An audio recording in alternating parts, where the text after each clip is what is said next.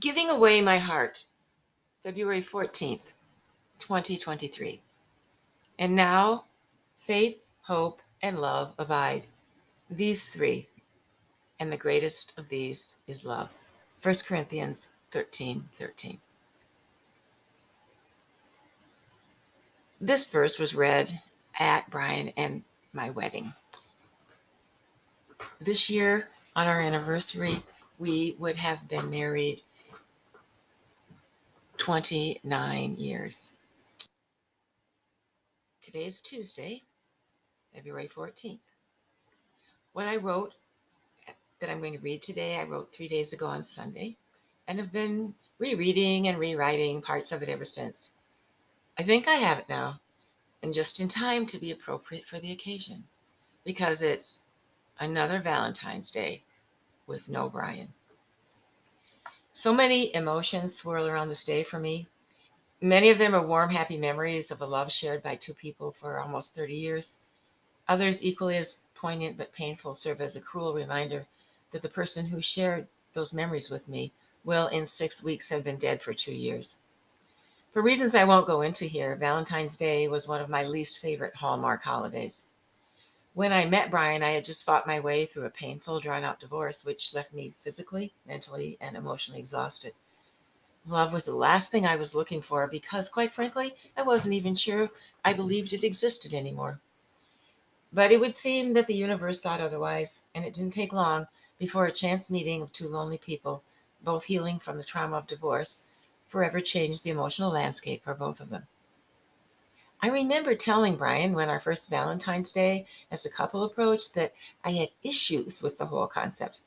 I said I didn't like the fact that it was so scripted, that women would often get angry or be hurt if their sweetheart failed to give them the perfect expression of love, whatever that is, or, God forbid, forgot the day altogether. It seemed to me to be a setup for high expectations with the distinct chance of significant disappointment. And quite frankly, I'd had enough disappointment to last me for a very long time. In the last year before my divorce, I'd had a particularly difficult Valentine's Day experience that soured my attitude about the whole thing even more. After relating the details of that event to Brian, I said it would not matter to me if he didn't give me anything on the day. That is, anything other than simply just being able to be with him, which to me was more than a gift in and of itself. However, I said I would gladly accept and appreciate any gift he gave me, including, but not limited to, Valentine's Day. So when the first Valentine's together came along, I was not expecting anything. What I did get, however, was the best gift I have ever had. That is, until this Sunday. I've been an educator all of my life, mostly at the elementary level, and I have 4 children, so I'm well acquainted with homemade cards, emblazoned with loving messages, simple and sincere ones, inscribed with love in scrawled handwriting by children.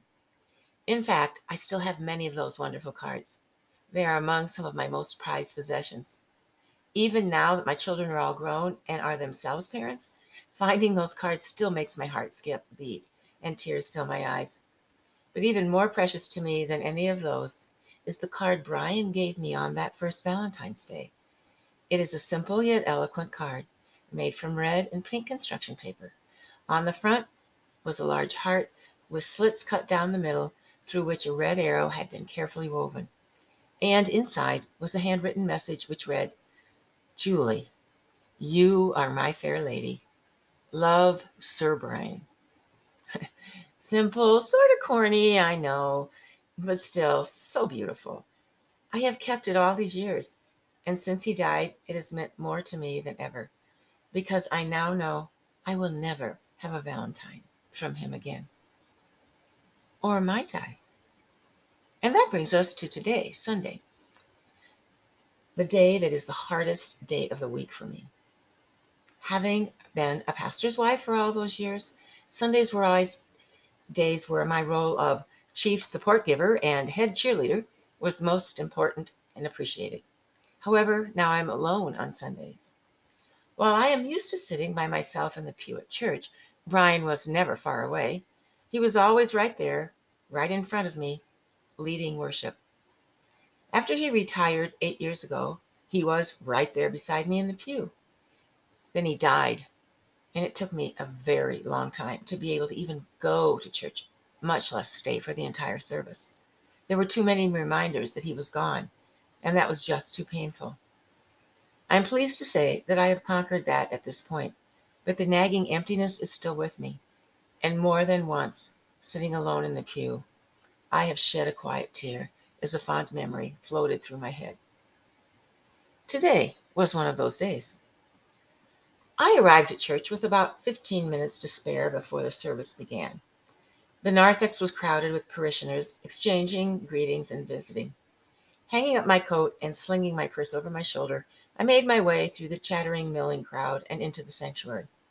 Many times Brian and I had laughed about how territorial churchgoers are about their spot, so I knew just where my personal spot was, and I marched myself right up to the third pew from the front on the right-hand side.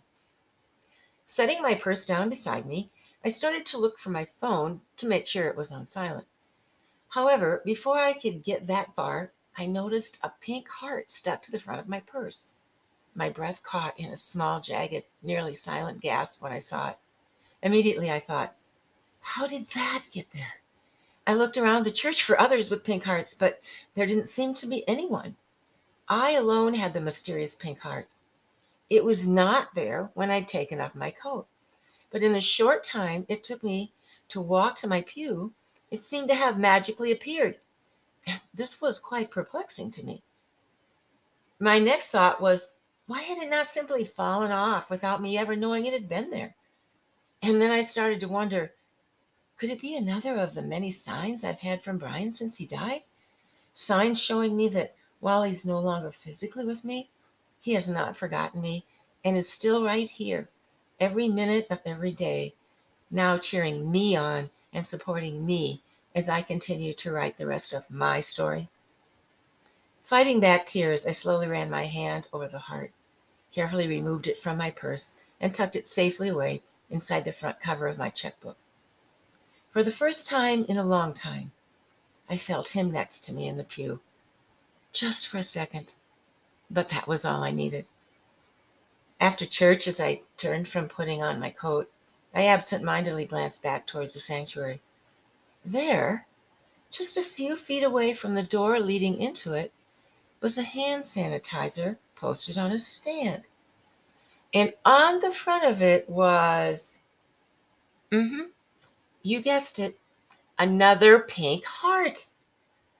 I smiled, put my hand on my purse, where I knew that my Valentine from Brian was, and walked out to my car.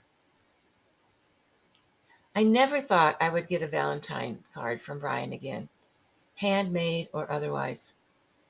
But it looks like he found a way to get one to me today. Small miracles are all around us. You just have to be open to seeing them.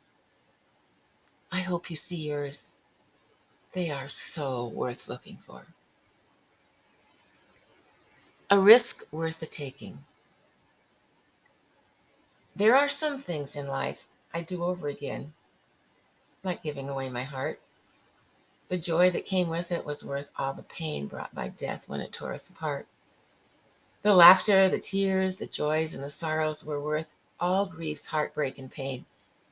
And while I know the whole time it could all end tomorrow, in a heartbeat I'd do it again. So if love comes your way, don't pass it by.